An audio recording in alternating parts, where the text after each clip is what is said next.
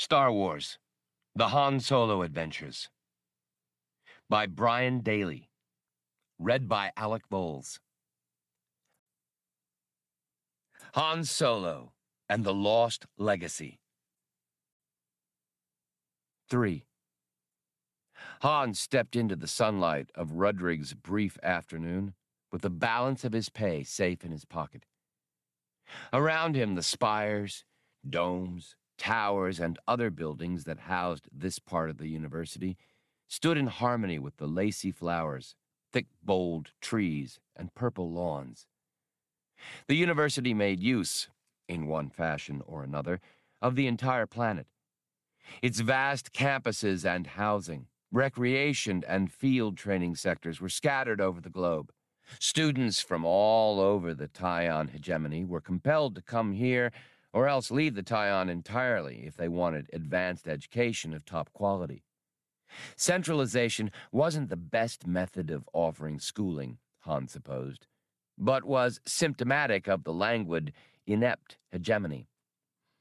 He idly studied passers-by for a moment, noting many species flocking between classes, holding conversations, or playing assorted sports and various instruments. Stepping gingerly across a broad boulevard between rolling service automata, quiet mass transit vehicles, and small ground-effect cargo transporters, he ascended a low-access platform and boarded a local passenger beltway. It zipped him along between huge lecture halls and auditoriums, theaters, administrative buildings, a clinic, and a variety of classroom configurations. Reading the glowing route markers and recalling the coordinates he had memorized from a holomap, he stepped off the beltway again at that sector's spa, an annex of its sprawling recreation center. He had just started for the spa when he heard a voice. "Hey there, Slick." Han hadn't gone by that nickname in many years. Still, as he turned, he kept his right hand high and near his left lapel. Though the carrying of weapons was prohibited on this quiet world, having one, Han's pragmatic philosophy ran, was a risk he was willing to take. His blaster was suspended slantwise, grip lowermost, under his left armpit, and was concealed by his vest. "Badur!" His right hand moved away from his blaster and closed in a grip on that of the old man who had called him. He used Badur's own nickname, "Trooper! What are you doing here?" The other was a big man, with a full head of hair going white, a sly squint, and a belly that had come to overlap his belt in recent years. He stood half a head taller than Han, and his grip made the younger man wince.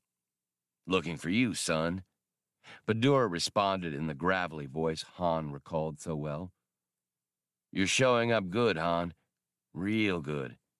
It must be a Wookiee's age since I've seen you. Which reminds me, how is Chewie? I was trying to find you two, and they said at the spaceport that the Wook rented a ground coach and left word for it to be dropped off here." Badur, Trooper, was a friend of long standing, and he seemed to have come on hard times. Han tried not to take notice of his faded, patched laborer's tunic and trousers, or the scuffed and torn work boots. Still, Badur had held on to his old flight jacket, covered with its unit insignia and theater patches, and his jaunty, sweat-stained beret with its fighter wing flash. "But how'd you know we were here?" Badur laughed, his belly rolling. "I keep track of landings and departures, Slick. But in this case, I knew you were coming." Much as he liked this old man, Han was suspicious. "Maybe you better tell me more, Badur." He looked pleased with himself. "How do you think those university types got your name, son? Not that it doesn't get around as is. I heard about that stunt at the Sahilan Deely Air Show, and some rumors from out in the corporate sector, and something about water smuggled down the Rampa Rapids.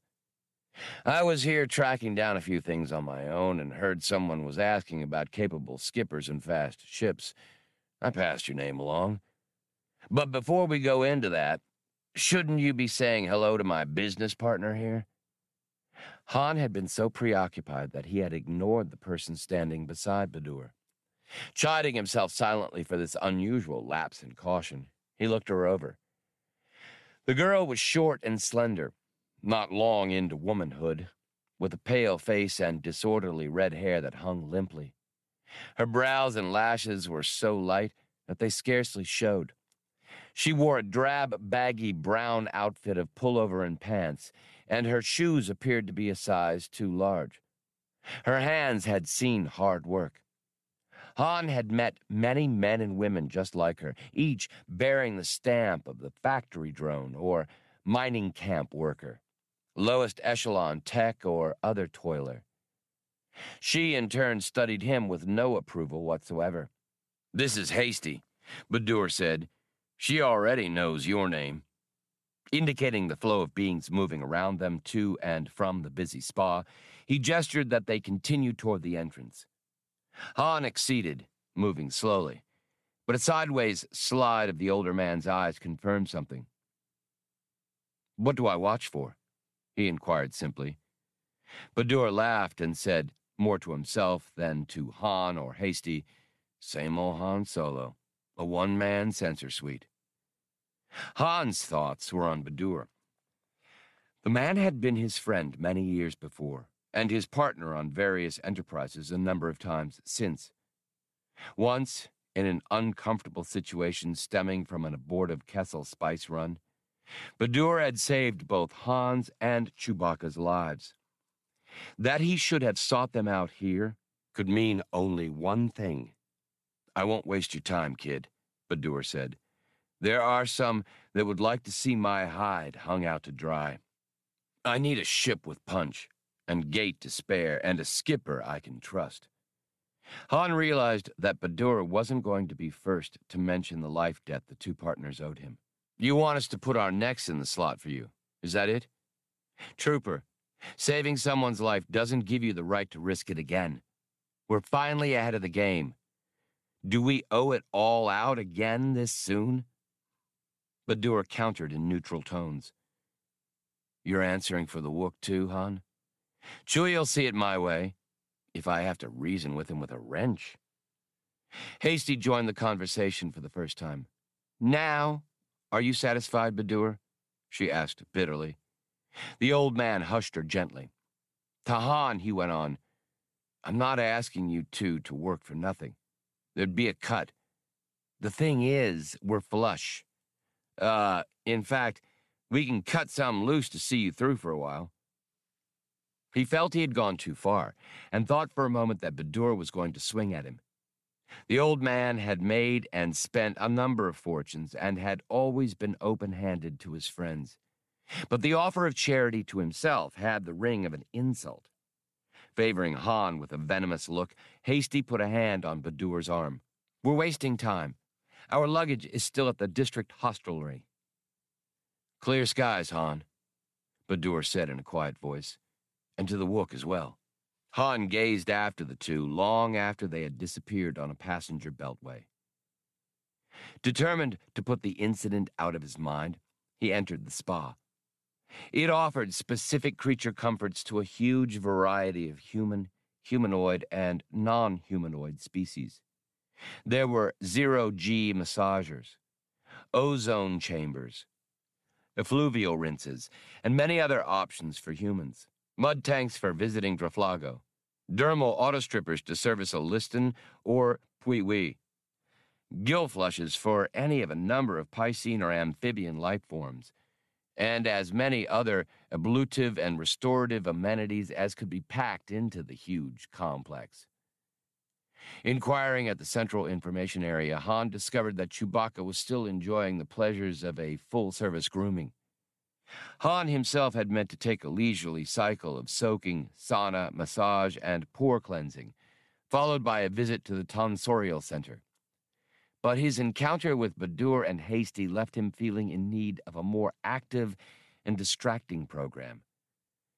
He undressed in a private booth, storing gun and other valuables in a lockbox and feeding his pleated dress shirt, clothes, and boots to an auto valet. Then he dropped several coins into the slot of an Omniron and stepped inside, keying it for maximum treatment. In 15-second cycles, icy water sprayed at him. Sonics vibrated his skin and flesh. Waves of heat lashed and nearly seared him. Needle streams of biodetergents lathered him. Walls of swirling foam broke and surged through the cubicle.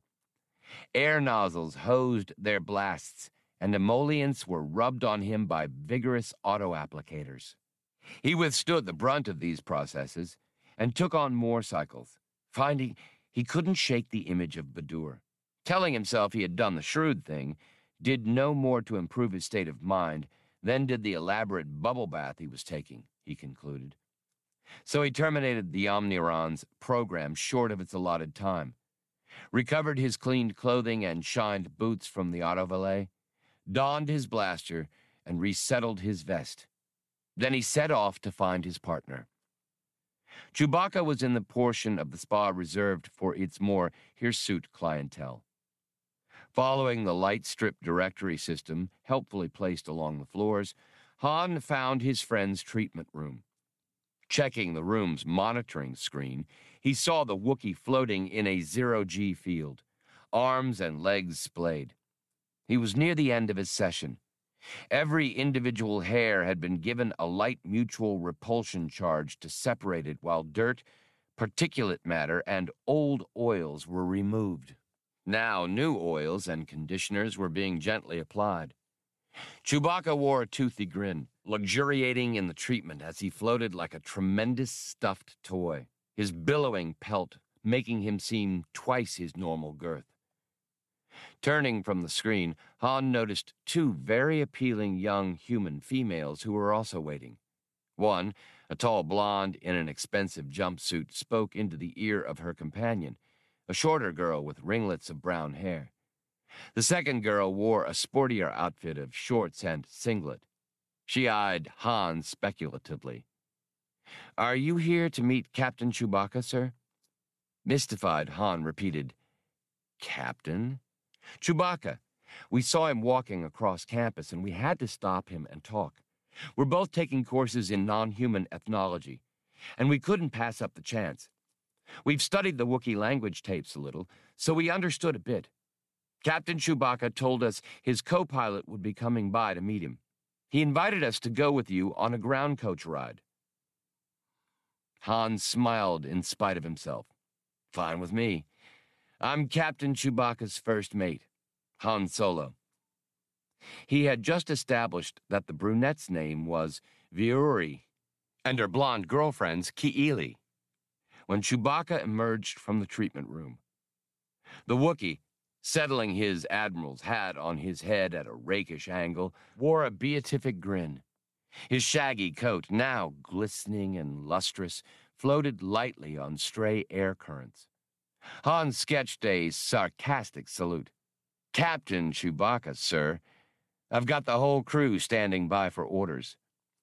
The Wookiee woofed in confusion, then, remembering his assumed role, rumbled a vague reply that none of them understood. The girls promptly forgot Han and closed in on the Wookiee, complimenting him on his appearance. "I believe you ordered a ground coach, skipper," hinted Han. His partner awooed confirmation, and they all set off. "What have you found to be the essential differences in the life experience on Wookiee worlds?" Veuri asked Han earnestly. "The tables are higher off the floor," the pilot replied without expression. When they arrived at the carport, Han goggled and shouted, "Tell me this is the wrong slip." Ki'ili and Veuri oohed in delight, while Chewbacca beamed fondly at the vehicle he had selected.